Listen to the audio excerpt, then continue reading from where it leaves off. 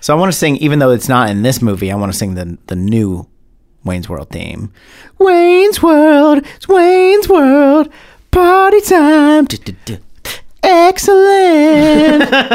Party on, Wayne, and party on, Garth.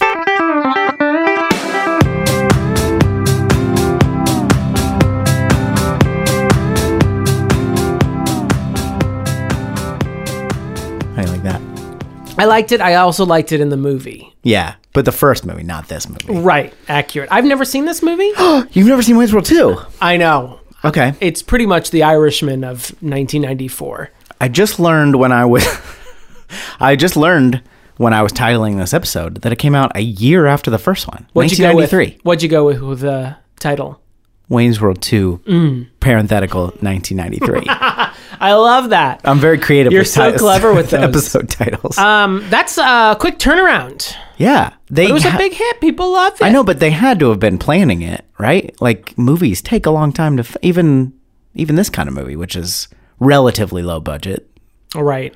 Do you have you seen this recently, or did you No, only see it I haven't seen this in probably 10 plus years. Because you can get it in a 2-pack at Target if you want. Get the Wayne's World 1 and the Wayne's World 2, and oddly Dumb and Dumber 2. I remember like they kind of both the memories of them. Now that we've recently seen Wayne's World, I understand which one that is. But like before we rewatched it, they were like one thing that I remember. You know, just one amalgam of catchphrases. Because in this one, they put on a music fest. Okay, Wayne Stock, I think. Clever name again. Yeah. And there's the roadie guy who's like, I had to beat them to death with their own shoes. He keeps telling this story. I remember that being funny. How many characters does Wayne or Mike Myers play in this? Because as I know from his sequels, it just goes up exponentially. If Austin Powers 2 is any guide. I could be shooting myself in the foot here, but I don't think he plays any other characters. He plays Heather Locklear. That was a trick question. Oh, that's right. Kim Basinger is in this. She's Garth's love interest. Mm-hmm. And Chris Farley's in this for real, playing a different character. Oh, that's going to mess with the cinematic universe, unfortunately. You know what's weird is like being only a year later, it's like we all know he was in that first one. Right. I guess it's not. We were there. He plays like a friend security guard kind of thing. So I think it's like, why didn't you just make him the same character? But I could be wrong. Maybe he is the same character. Exposition dumping character. Yeah. I don't remember much else. I remember liking it. I remember seeing the commercials on the television and remember that Garth's car gets, there's a stretch version, like a stretch limousine version of Garth's weird little gremlin that he was driving in the first one. I think we have more. That's all I have to contribute to this introduction. I think we have even more guest stars in this one. Like I think Aerosmith is in this one. Sure. And that's always like fun, but also like they're not very good actors. So I don't remember if it like becomes an issue where you're like, okay. I think it's fun a little bit. Like in the first one, Alice Cooper. Of course, Alice Cooper is genuinely, he does a good job too. Yeah, but he's also in it for like a scene, and it's supposed to be absolutely ridiculous. So, I mean, he's a little stilted, but I mean, it's supposed to be a little like weird. Yeah. But it can sometimes get a little obnoxious, like in Austin Powers 3, another Mike Myers, where the opening movie version of Austin Powers was just celebrity after celebrity, and it's like, all right, guys, I get it. You now have cool friends that will be in the movie with you. I do like when Steven Spielberg goes like, my friend here thinks it's fine, and he's holding an Oscar. I do like that. Yeah, I don't have any basis to hate this movie yet. Yeah.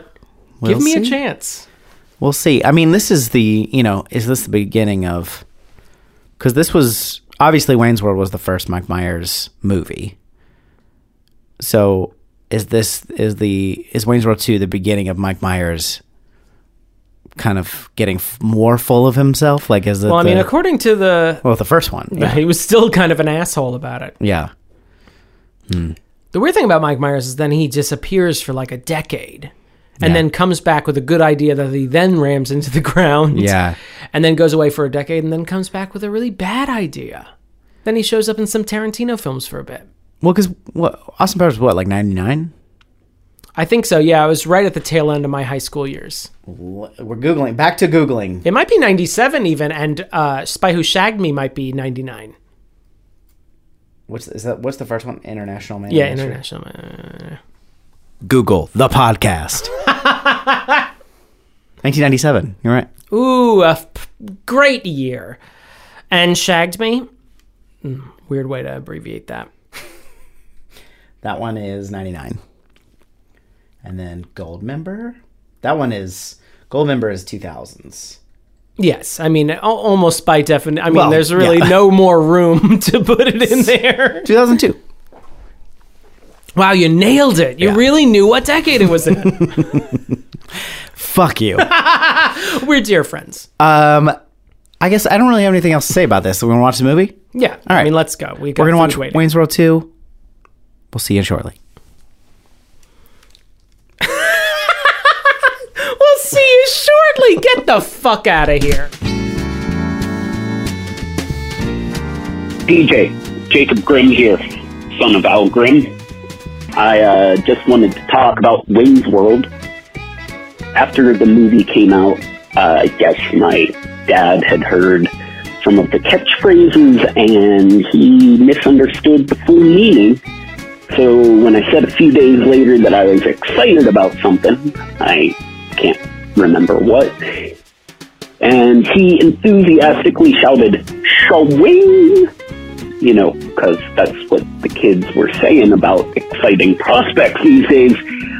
I thought, holy shit, my dad made a boner joke, and he doesn't know it.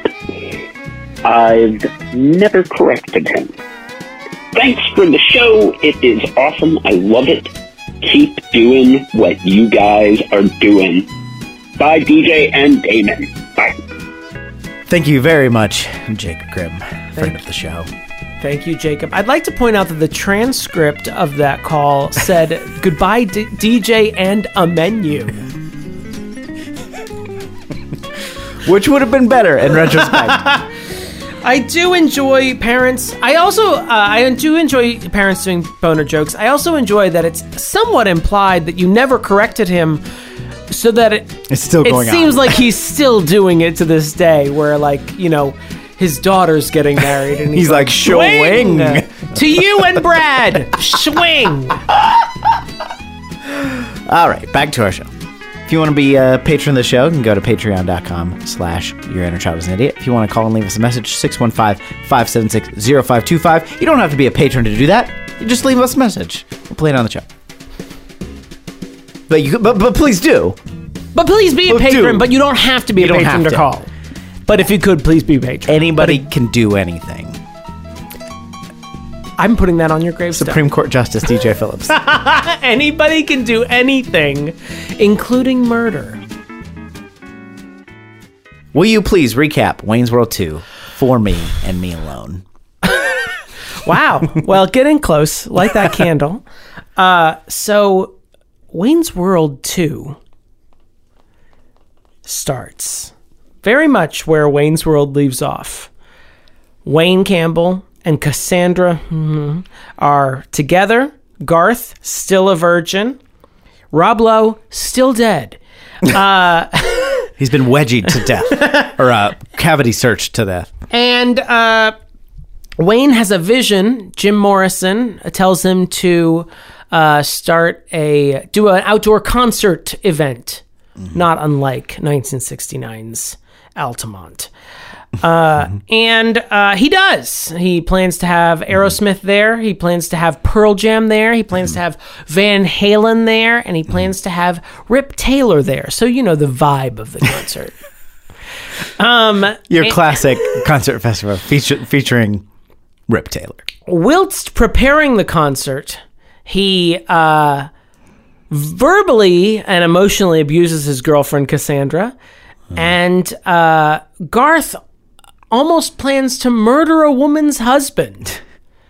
But in the end, the concert goes off without a hitch. And that's Wayne's World 2. Yeah. That's the basic beats of it. What would you... Well, we'll get to that. I have a very broad thing I'm going to write a note here. Ooh, right. because- Ooh, is that going to be your last thing? Because I have my last thing here, too. I've got a little star by it. Yeah. Jeremy Powell, and I hope you're listening. I got my last thing ready. Oh, because you always have one last I thing. always have. And one last thing. Well, I think your one last thing. Where are all the women in this movie? Yeah, It's well. usually my one last Yeah. thing. Also, I have a catchphrase counter. Oh, thank So- you. Is that your one last thing, or is that your second to last thing? We can start with it. I don't care. think it's 15, powerful enough to 15 lead with? swings. Now that Okay. is a little bloated just by the fact that there's one scene where Garth's having a conversation at a bar and attractive women keep walking back and forth and he goes swing, swing, swing, swing, swing. So there's at least 10 in that thing. But You're there's like the probably- Nate Silver of swings in that you counted each and every one of them, and I appreciate that. Yeah. But I would have counted Dana Carvey's as one One general big swing. Well, and there's a couple of different ones.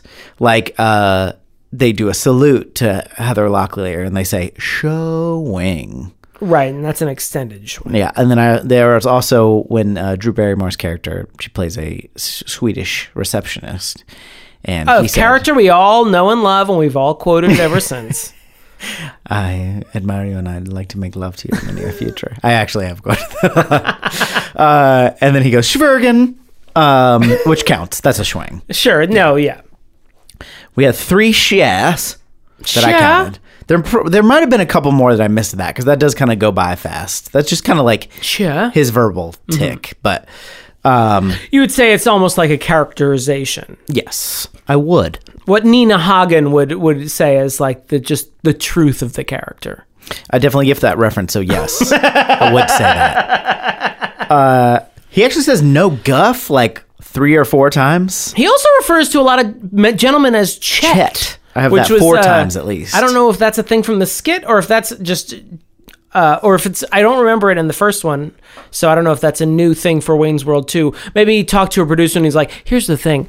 People are going to be saying Chet after Wayne's World 2 comes out. You mark my words. I did quote that. Oh. A fair bit. There's one of many things I quoted in this movie. Not like often. So you but proved Mike Myers no, right. no guff, Chet. It's definitely a thing that I've said. The only one not that I counted. So they kind of let that one die out for this one, which is a good move. Moderation. I mean, that's really Yeah. the true strength I do of this movie. I do miss when what's his name, the character actor, not the villain, but the in the last movie, Rob Lowe's assistant, who's Kurt Fuller. Kurt Fuller. I believe Yeah, you're looking for. I did find the end of that movie when he's like not, and then he goes, "I'm sorry," like it was not something like it was a burp or something like that. Okay, so what else you got? What else do I have? Well, I feel like Yes, Wait, am I on this show? you're the main thing on this show. I want to, as the resident gay, admitted homosexual, as they would have said on the Donahue show, there is a surprisingly unhomophobic asterisk Yes. for 1993 Yeah, right. scene in a gay bar. The gay bar is called the Toolbox. I want to say this generically about gay bar names in movies and TV shows. Yeah. A lot of times you can go, that's kind of homophobic. But a lot of times you can also go, but I can also see a gay bar being named that. Yeah. This one is called the Toolbox. Right. They come in. Dressed as village people. Well, they're doing reconnaissance. They're spying on Cassandra. They're spying on Wayne's girlfriend, which we'll get to Yes. Wayne's toxic masculinity Yeah. in this movie. But Wayne is dressed as a construction worker. Garth is portraying a Chicago policeman. Yes. And one of their friends is portraying like a biker guy, and then one of them is portraying a sailor out by the USO building, which is ludicrous. But they all like start running away when Christopher Walken spots them, and they run Yeah. away and they hide in the toolbox. Christopher Walken is the villain And character. as they're trying to escape on stage, the DJ at the toolbox spots them and starts playing YMCA, and all the guys, our heroes, yes. start Immediately go into start the dancing. YMCA dance. And it's surprising, like, aside from the DJ going, yes, girls, sing it, girls. Yeah. Aside from that, it's like surprisingly not like mocking the gay guys. The gay guys are like into it. They're not they don't seem repulsed by having to do this thing. No, they're like super into it. Super into it. And to their credit, they do not do the Native American until the Native American that's been in Wayne's visions does show up at the end, yeah. which I guess, I don't know if that man is actually Native American. Right. But I guess that's better than the actual Village People. I don't think that guy was actually Native American. Right. Yeah. It's maybe borderline, but it's not I was pleased with it not being as offensive as it could have been, as they could have gotten away with. Yeah. I wasn't even offended by it, really. Yeah. I'm like, good, thank you. They didn't seem bothered by being there. And they didn't seem to dry heave, which I feel like would have been the norm for 1993. If this were a Kevin James movie of the early 2000s, yes, that would. But this is also where my friends and I learned the YMCA dance. I'm pretty sure. I mean, we were 11 when this came out. This is the first time I ever saw it. So it's pretty much Stonewall, the AIDS quilt, and Wayne's World 2. Those are the milestones. How out were you at 11? Like, how up on gay culture? I led a pride march. And by pride march, I meant quoted Madeline Kahn a lot in middle school. 11, though. You were like in 5th grade. I said I quoted Madeline Kahn. I don't know why I turned into Robert Kennedy. I don't know either. We're going to do the things because they're hard. Like, quote Madeline Kahn. Madeline Kahn. She's not even one of the greater known actresses of that period. But that's why she's so great. We got Bob Odenkirk. That's true. And Robert Smigel. Robert Smigel and Bob Odenkirk play Wayne and Garth are banished from the backstage area for the Aerosmith concert that they go to. They have backstage passes, but apparently not the kind they need to get back to the backstage area. And so when they're shut out, they turn around and they realize it's all just the losers. And then these super nerdy guys come up and they're like, how far did it take you to drive from Aurora? And it's Bob Odenkirk and Robert Smigel. And it was immediately like, Saul! I did like that. Movie. I like that because it builds on what we learned in Wayne's World 1. Right. Builds on the mythos of Wayne. But it also... I feel like I've been in that situation where it's like, hey, backstage passes! And it's like a giveaway that they gave on, Y107 or whatever. And you get there and you're like, oh, we're all fucking losers. And there's a secret backstage that we're all not. That's why the band has backstage passes, to still keep us away from them. Yeah. So I like that because it was almost like a zombie movie as they turn around and realize they're in this weird catered area with all these just... slapdash losers. And it does give us a quote, not to start down the quote train, but one of the things that I've used before, which is, my mom gave me $1 and dropped me off at the park and ride. Which I have used. I didn't remember what it was from. Those are the best kind of quotes. It was similar... a lot of callbacks in this movie to the original movie, obviously, but one of them is at the beginning of the movie, they pass by a guy going back and forth across the street with a plate glass window, 2 guys carrying that, and then another guy just stacking crates of chickens, and another stacking crates of watermelons, and they're like, oh, you're selling them? And they're like, nope, just got to keep these crates stacked high. And then I like that. I don't think it was as effective as the original's Chris Farley relaying the executive's entire schedule. Because once it doesn't pay off as well. I mean, Wayne's driving. It wasn't really. It's not even clear why he drives through that, just to lose his. Well, it was to lose the Mirthmobile and then get in the red car to make the graduate reference more. Yeah. Which is not. Why is that important? You don't need the verisimilitude of the car to make it work. Yeah. That one, that probably goes to one of my larger points of the meta bits not paying off. Right. But hey, I don't want to derail you. Let's talk about Christopher Walken. So Cassandra is a year later after the end of Wayne's World 1, and Cassandra is working with Sharp Records, and she is... with Mr. Big. Yeah, Mr. Big is still the president of the record company, but she's got a producer who's helping her create this album, and he's played by Christopher Walken. Bobby, this is the character name. And he's definitely supposed to be a bit sharper than than Rob Lowe's character, even though Rob Lowe's character was very like handsome and with it. This guy's even supposed to be even more anti-Wayne. He's not manipulating Wayne, he's manipulating Cassandra, which he's not really even. He just doesn't like Wayne because he thinks Cassandra is going to be a big star and he wants to cash in on that. He thinks she's got a bad band, and even though they were pretty good, I thought in the first, I mean, that was the consensus, is that they were a good band, but apparently in the studio they're not doing so well, and so he's trying to manipulate her to go out to LA to record out there, which, you know, like, it's treated like this big thing.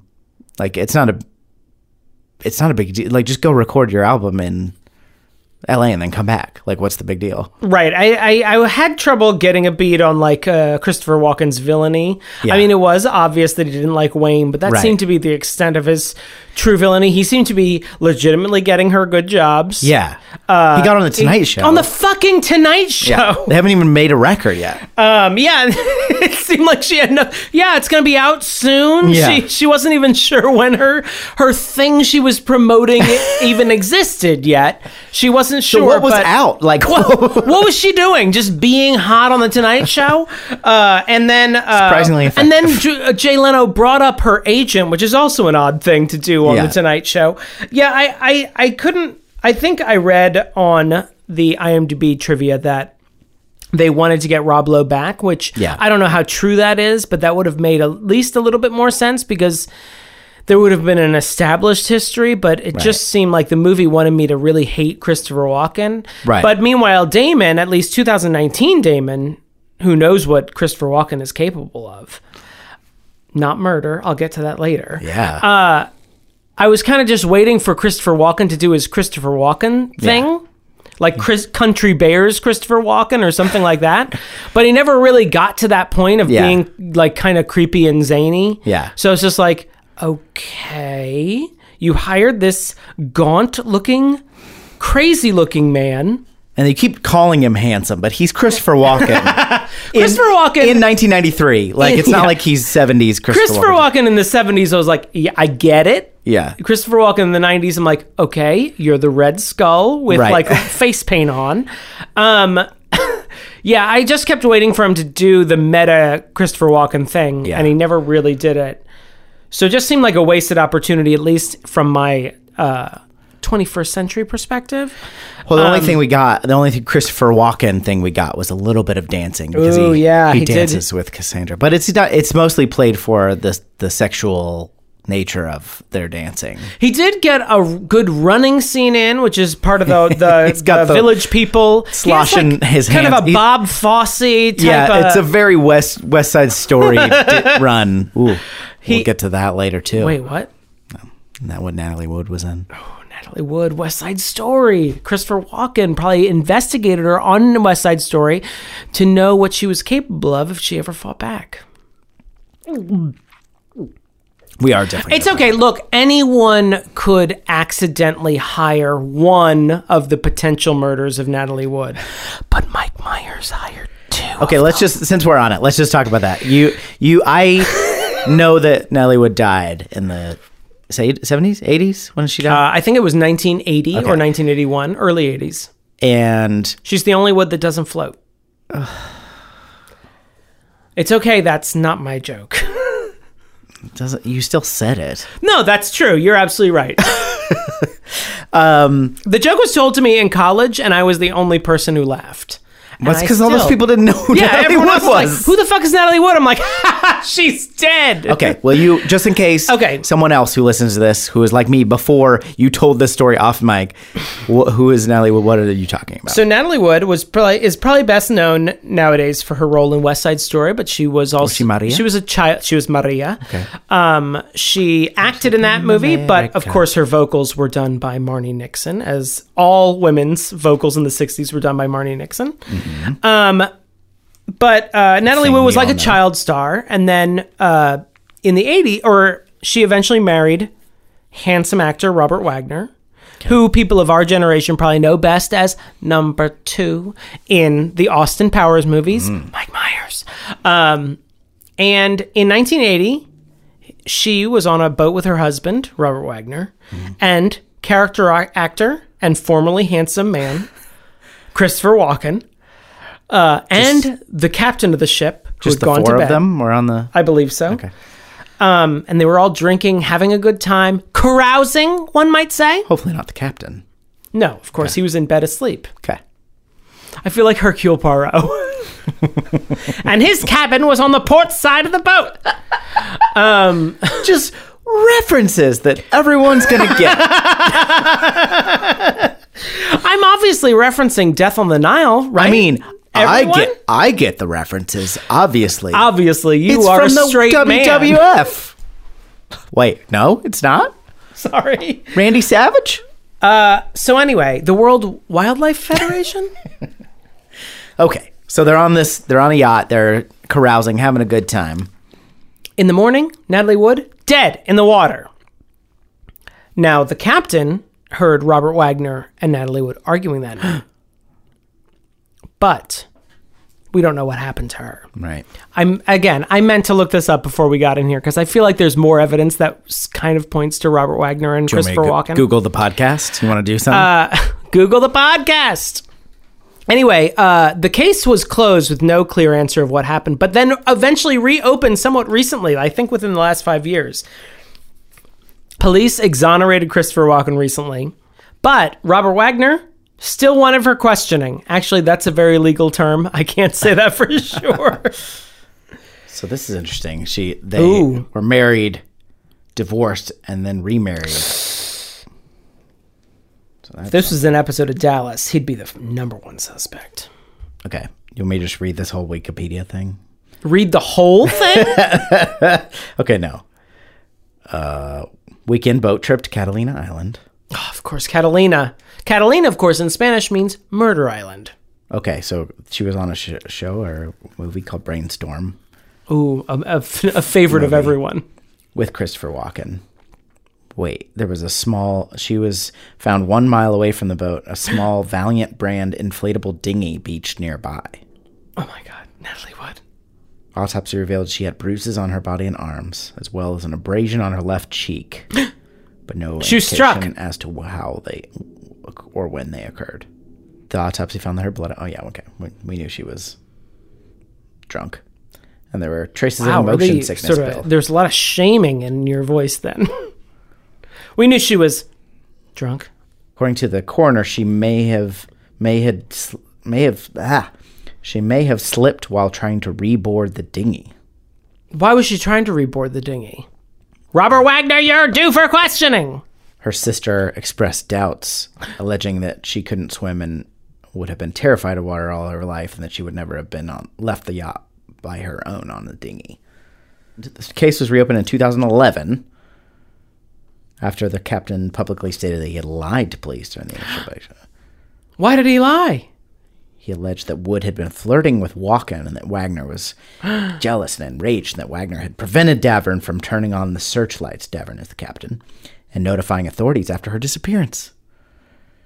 Davern alleged that Wagner was responsible for her death. Walken hired a lawyer, cooperated with the investigation, was not considered a suspect. So there you go. Christopher Walken killed her. In February 2018, Wagner was named a person of interest in the investigation into Wood's death. He has denied any involvement. That's a bummer. So you're saying Christopher Walken killed her? Is that what you're saying? No, it's not legally speaking. It is not what I'm saying. I would never libel someone in that way, nor would I write it down and thus defame him. Wait, slander him, I believe is...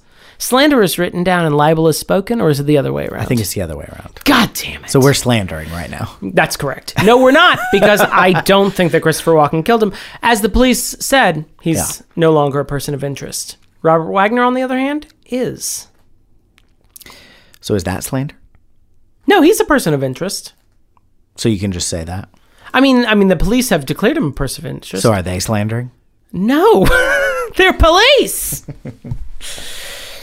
This whole thing's gone cuckoo bananas. It's all fake news. Natalie Wood is alive and well and working in the White House as Ivanka Trump. Are you happy to see that Kevin Pollak is in this movie? Yes, he plays the mole. I mean, the eye. Yeah, the clerk at the permit office for the Park and Recreation Department. A juicy role. because they need to get permits to have this big party, and then he has no pigment in his right eye, and so they do a bunch of eye jokes. It's pretty much just the mole scene from Austin Powers 3. Yeah, but before. But before, absolutely correct. I can't deny that this is before it. I've realized that almost all of my notes are quotes. I want to say this. Del Preston, you referenced him in the intro. He is the English roadie that they hire on the Ghost of Jim Morrison's recommendation.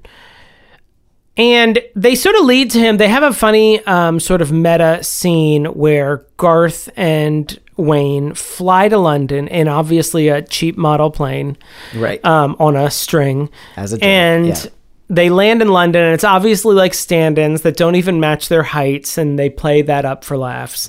And they go to this guy's flat, as they would call it there. Now that means elevator. And I kept like waiting for this guy to be a huge like celebrity, because it had that weight of like, well, obviously the plot requires him to be English, so whoever they hired, they probably had to retrofit it to be an Englishman. And then it was just this guy whose like biggest role was like Withnail and I, which is a great movie, but it's not the like same character basically. It's weird. Yeah, it's a weird. It's a big lift for this movie for very little payoff. That means apartment. Well done. Yeah, I mean, it's a fun character. I mean, I never saw that other movie that you said, Withnail and I. It's a pretty good movie, actually. It's got Rise of Skywalker star Richard E. Grant in it. Okay. Ooh. Gulp. The character is entertaining. He's like this world-renowned roadie, and so they need his thing. But yeah, it does feel like because they enter his apartment, it's like a big reveal, and then when they do reveal him, he's hanging upside down, so you can't really tell who he is. I thought it was Clive Owen at first, and then again, my brain was like, that doesn't make too any early. sense. Yeah, but then he goes right side up, and you're like, oh, yeah. I still don't know who that is. But his character is funny. It's not that. It's just the way you're absolutely right. The way it's presented is totally like, this has got to be, I don't know, Elton John or something. I don't know, who would it be? I don't know. Right. But, Paul McCartney! Alec Guinness. What are you doing here? And by here, I mean this ethereal plane. But yeah, Del Preston he keeps telling the same old story, which I definitely remember, of how he had to get brown M&Ms for Ozzy Osbourne, or he wouldn't go on stage. Yeah. But he keeps telling it, and they had to break into a sweet shop, and he kills a Bengal tiger and then murders the shop owner and his son with their own shoes. And so it's this, every time he tells the story, everybody's like, okay. But then he keeps telling it, which is a recurring bit. Yeah. I kind of like that character, but I felt like if he were in the first Wayne's World, he would have been executed a lot better. I don't know. I mean, I don't want to say he was shitty, but it just felt like there was something missing. Yeah. Like it felt like there was like a through line that I just wasn't picking up on. Like I got that he might have a violent streak because he also has like guys with machine guns on stage in his little model of how the stage was going to be set up. So he gets a few laughs out of me, but as a character who got a whole like segment of the plot, I was like, what is this guy doing here, and what does he bring to this movie? And I never really got it. Yeah, it's like every aspect of this movie needed one more pass. Like it's not bad. It's like not like unfinished or like, oh, this is rough. But it's got that very sequel feel to it. Like it feels a little maybe rushed, or maybe they just didn't quite. Like we were impressed in the first movie, like not that it's like this great work of art, but that they took a sketch, which is a very short form, and made a movie out of it. And it was like a interesting plot, and they had fun with it. They used very sketch-like things in it, but it didn't just feel like a series of sketches. And then this one just was like a looser idea. Like the plot of having to put on a music festival, sure. That's fine. That's fine. But yeah, every aspect of it is like the script is not as punchy. The performances are not quite there, even though they're not poor. The like musical elements, which were like a huge part of the first one, are not really there. Yeah. In the same way. And I feel like it It didn't do that thing that I hate sequels doing, which is like ignore the entire like elements of the first movie. Right. I hate it when moved on from movies. it, yeah. I hate it when movies sort of write off love interests that we spent the whole last movie like being invested in. And like, oh yeah, she had to like, she went back home to England, and I'm like, but so you've sort of ruined the whole first movie or whatever. But it also like, I feel like it wanted to do that, and it also didn't want to build on Wayne. Like Wayne like has this show that he fought really hard to produce in the first movie, and then in this one he has that show still, but everyone's like, this is a nobody, he's going nowhere. I'm like, isn't he like a local star? Like it feels like he's something. He's not nothing. Right. Like it feels like everyone's still shitting on him in the same level that they shat him on the first one. And I'm like, but he's like a celebrity now. Like he has a career that he's building upon, and it's felt like they still wanted Wayne Campbell to be in the same like the big lower loser. strata, and I was like, that doesn't work anymore. I also like felt, I think going off of what you're saying, I felt like the meta bits, they were always a little too involved. They didn't feel like meta bits, they felt like plot points. Like for example, Kim Basinger plays what is her name? Honey Hornet, who is into Garth, and she like gets a whole like B plot, and Garth actually gets like a like an arc of like his own like development, and it's kind of charming. He's growing up. It sort of like devolves into her like revealing that she really just wants him to kill her husband, right? And then once she reveals this like big plot point that I think is going to be like a big payoff because it's kind of silly and off the wall, he leaves that scene, drops the gun she gave him to kill her husband off in a flower pot, and then we never see her again. It's never referenced again, and he ends up with a girl he met in the permit office. And I'm like, okay, but why did you do that thing then? If you wanted it to be like a meta plot, I like that, but why did it take up so much time to get here? Right. And then the desert visions, I feel like they just, like every other minute, I felt like we were in a desert vision with a Native American guiding us. And I was like, when's this going to pay off? I never really The device was fine, but like it just like... I guess it never goes to another level. Like I get like, oh wow, Jim Morrison, that's a funny joke. But then when he returns to Jim Morrison in the desert the second time, I'm like, and now it's still the same joke. Right. It never really like builds upon itself, and it never really pays off. So it just seems like filler in this movie. Yeah. But meanwhile, Del Preston, who is actually a plot point, seems like a meta bit. Yeah, he doesn't get... And I'm like, when is... any development. Yeah, it always just seems like B plots and meta bits are kept at the same level, and they never really pay off. Yeah, I'll buy that.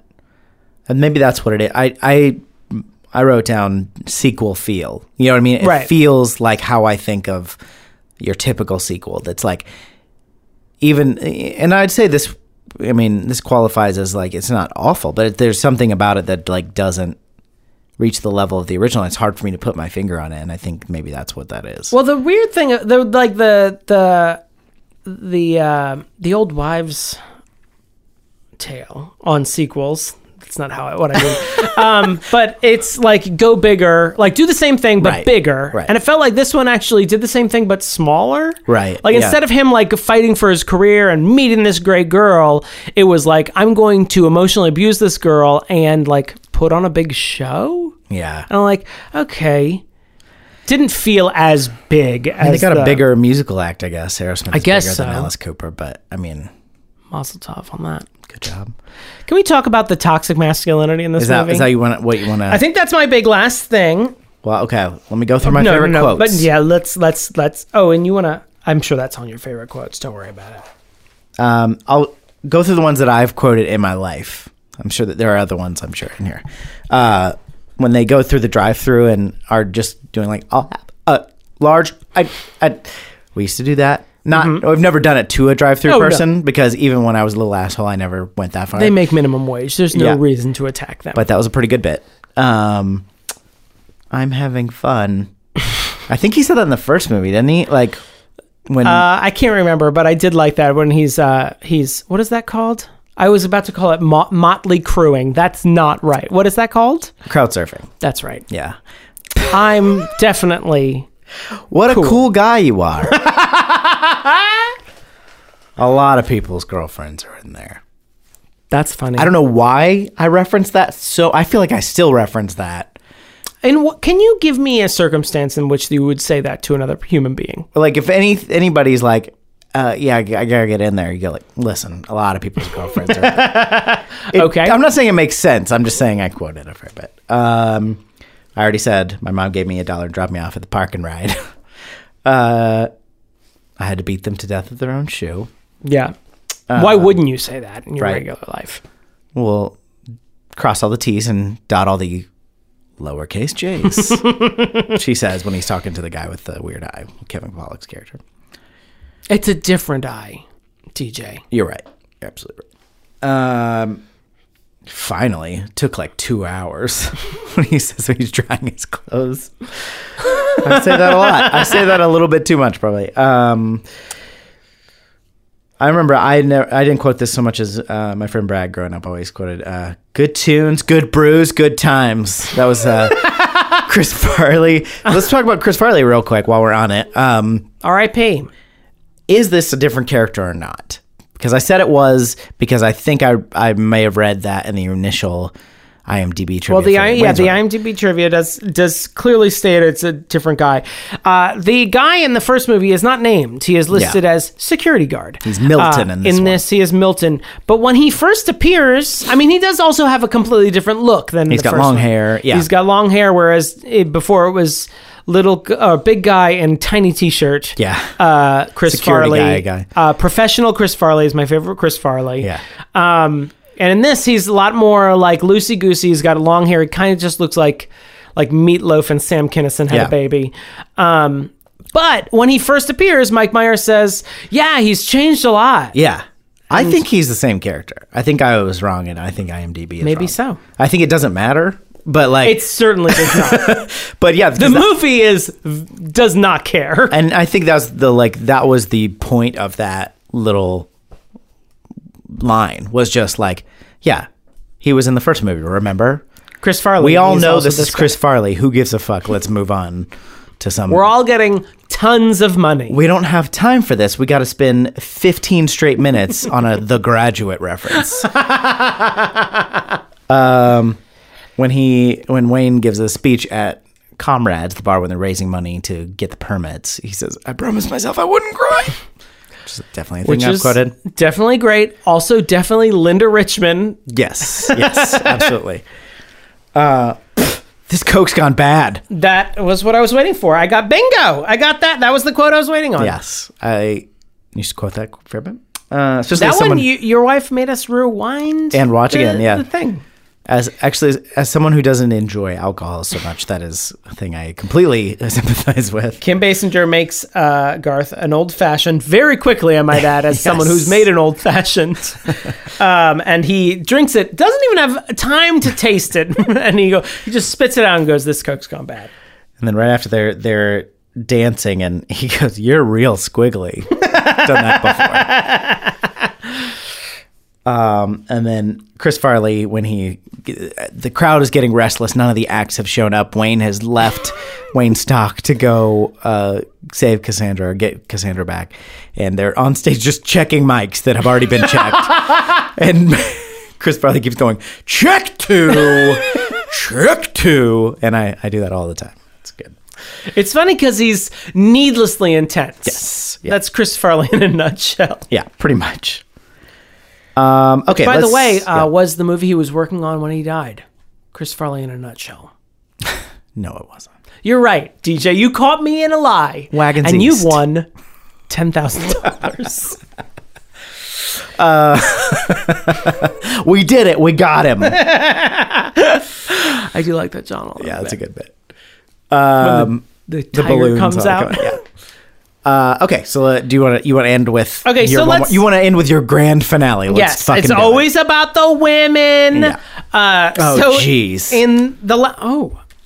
So in the last movie, Wayne is pretty okay dude in the parlance of our time. Mm-hmm. And he has a bad moment near the end, at the end of Act 2 in the first movie, where he accuses Cassandra of cheating on him with Rob Lowe. And who wouldn't?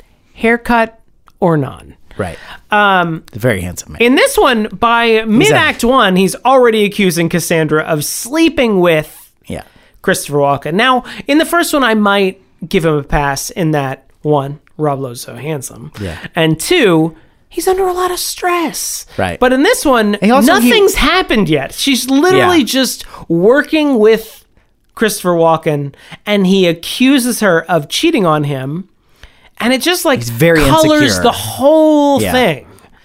And he spies on her later. He spies on her, despite it leading to a very surprisingly not unhomophobic, but it's not the worst. Not the worst gay thing. bar scene in the 90s.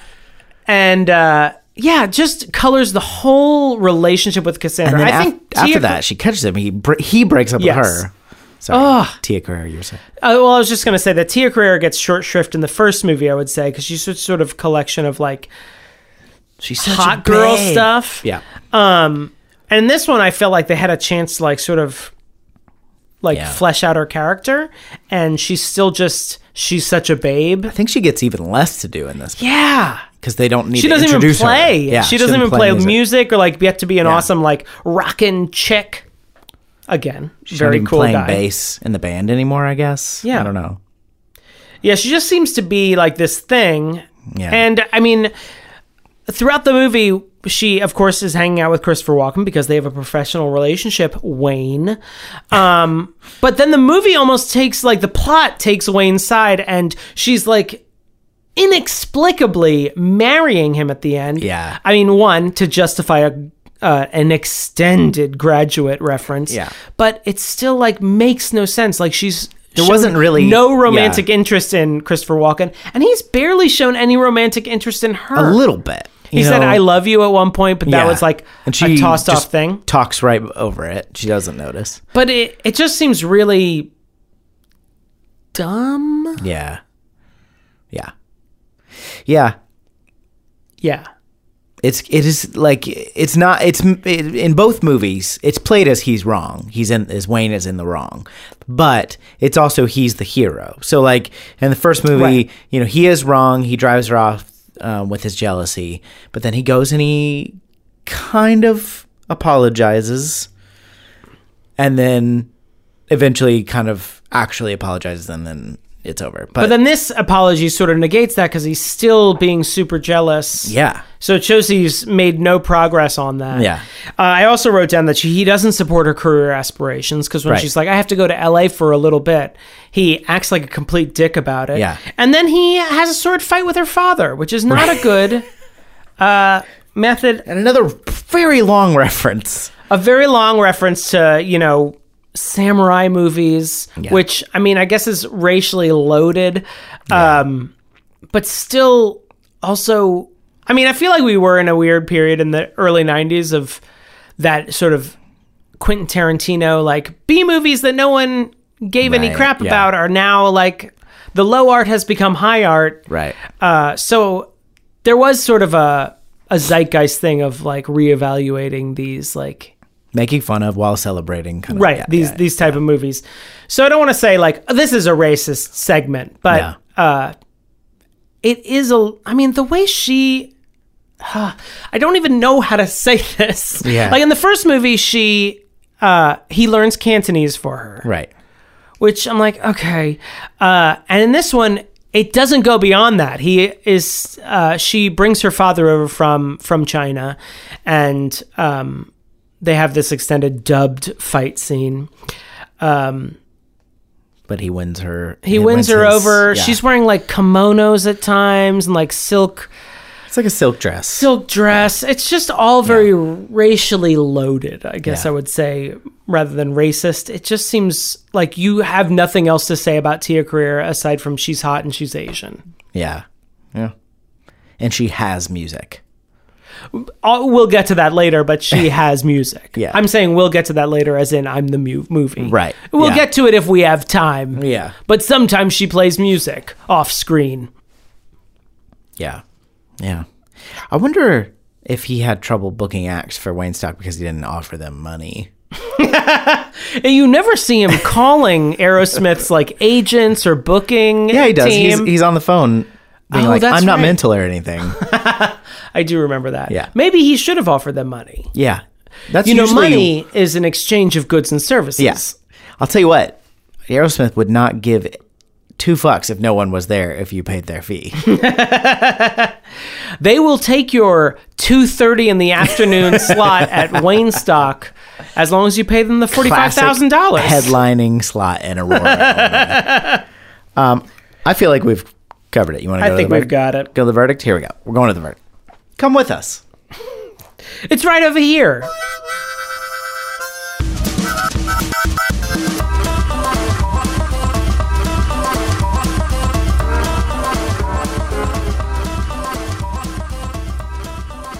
And we've arrived at the verdict. Be quiet. The verdict's sleeping. I'm going to go first because I feel like you're going to have more to say. I feel like, I mean, what else can I say? I'll figure it out. I'm going to say Your Inner Child is not an idiot, but it's not as good as the first one. It's not a bad movie. We just spent an hour talking about what's wrong with it. So I don't want to, to recap, Wayne is not as compelling of a character. It all feels a little more half-assed. The bits go on too long. Everything's just a little bit weaker. And so if I were comparing the two, that's one thing, but it's not a bad movie. I wasn't like mad about watching it. And it's not one of those where like, oh, I remembered this being an amazing movie and it's shit, which happens to us a lot. This is more like, I remember being pretty good. And it was like, it's maybe less good than I remember, but it's not bad. I'm not never going to watch this again. And I'm not mad that we watched it. I think it helps if you conflate the two together, like Yes. you had talked about you doing. Yes, that helped too. That does elevate this one a little bit. And again, not that the first one was like a masterpiece or anything, but we giggled a lot. It was fun. It was, yeah. I did not laugh nearly as much in this movie, which is a big measure of a comedy. Which is damning praise for a comedy. I'm going to pull a Democratic voter in 2020 and vote strategically and say, Your Inner Child is an idiot. Wow. Wow. I would agree, but I would agree with all your sentiments. I just want to split the vote on this one. Okay, yeah. Just to give it a little knock. When the Wayne's World producers start checking all of our stats, I want them to know they got a little nick on this. And one. and Penelope Fierce listens and goes like, yeah, motherfucker. Yeah. Eat that, Michael Myers. Yeah, I used your full name when you were a serial killer. I think if you're going to watch one of these movies, watch the first one. Yeah. You can probably avoid this. If you never saw this, you'd be fine. I don't think there's a lot of quotable things, despite the evidence in front of me, that you could get out of this movie. So there was even more in the first one. You can miss it. Yeah. It's not a terrible movie. I would say the first one is good, and this one is fine. But I'm going to ding it because it seems like a half-assed retread of the first one. Wow. What do you think, everybody? Why don't you email us? Your Inner Child is an Idiot at gmail.com, or you can call us 615-576-0525. Leave us a message. We'll play it on the show. You can come, what was I going to say? Was I going to say Well, you can Patreon? check us out on Facebook. You can check us out on Twitter. You can check us out on Instagram. You can also, for example, pull up the Patreon so we can say their names out loud. Those are some of the things you can do. Instead of having Natalie Wood's death just waiting for you on Wikipedia here. You can follow Damon on social media, but not me anymore. Ooh, although I haven't deleted it. Resolution. I haven't deleted anything. I mean, you can follow him, and it won't do you any good. But when did it do you any good? You can follow us on Instagram, of course. I draw things there. Yeah, you do. Sometimes, fairly regularly nowadays. Yeah, Damon's been doing full color shit. Full man. color. Don't say full color. Do you have to do another full color for Wayne's World 2? Don't worry, I'm already trying to think of how I can get out of it. I mean, you can just not do it. I thought about having We've me done dressed. that for many episodes. I thought about having me dressed as Garth and you out of costume now. Yeah. But I can't think of a joke for that one, so I'll figure it out. We want to thank our patrons, including our newest patron, the Zesty South de Canadian. I'm sorry. Can you say that again, just in case the next episode that it's my I might turn just to have to say Jason because I'm not going to be able to do this every time. But will this time because he's a new patron. Thank you very much, Jason, or the Zesty South de Canadian, as I like to call As him. in a South Dakotan who's zesty? He's not even. He's a North Dakota. Jason, I don't know what you're going for here, but it's zesty and I like it. Thank you, Jason. We've also got... Oh, wait. Can you increase the size a little bit? You blind motherfucker. I can't see a thing without my glasses that I have on. We also have Little Flick, Just Cuz. Jacob Grimm, Thank you for your message. Brandon Hardy. Christine in Brooklyn, His Honor the Mayor. the aforementioned Jeremy Powlin, Joshua Nicholson. Karen Kurd, Larissa Maestro. Dan McIntyre, Ghosts in the Burbs. and Jonathan Day. Thank you guys very much. If you want to be a patron like them, patreon.com/your inner child is an idiot. I want to thank Benny Goldstein for editing this episode. You're going to have to earn your money with that one. You're going to have to cut a lot of us reading about Natalie Wood's death. A lot of Googling to cut out today, Benny. Thanks for listening, everybody. Why don't you start singing that your favorite Aerosmith song to get Oh, to get yeah, us the out. Mrs. Doubtfire theme.